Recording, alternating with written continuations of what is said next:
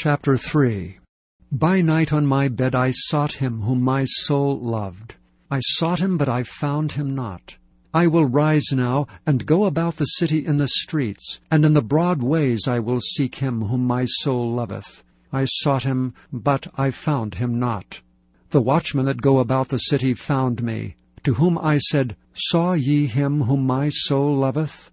I was but a little that I passed from them, but I found him whom my soul loveth.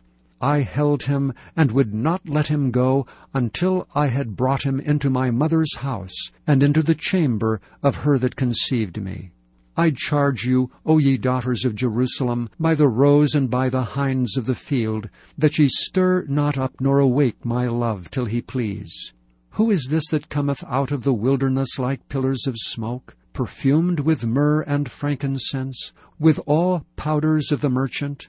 Behold his bed, which is Solomon's. 80 valiant men are about it, of the valiant of Israel.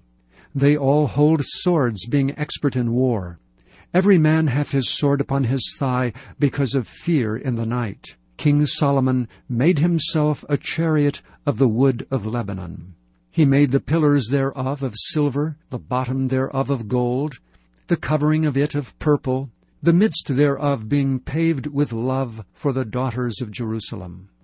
Go forth, O ye daughters of Zion, and behold King Solomon with the crown wherewith his mother crowned him in the day of his espousals, and in the day of the gladness of his heart.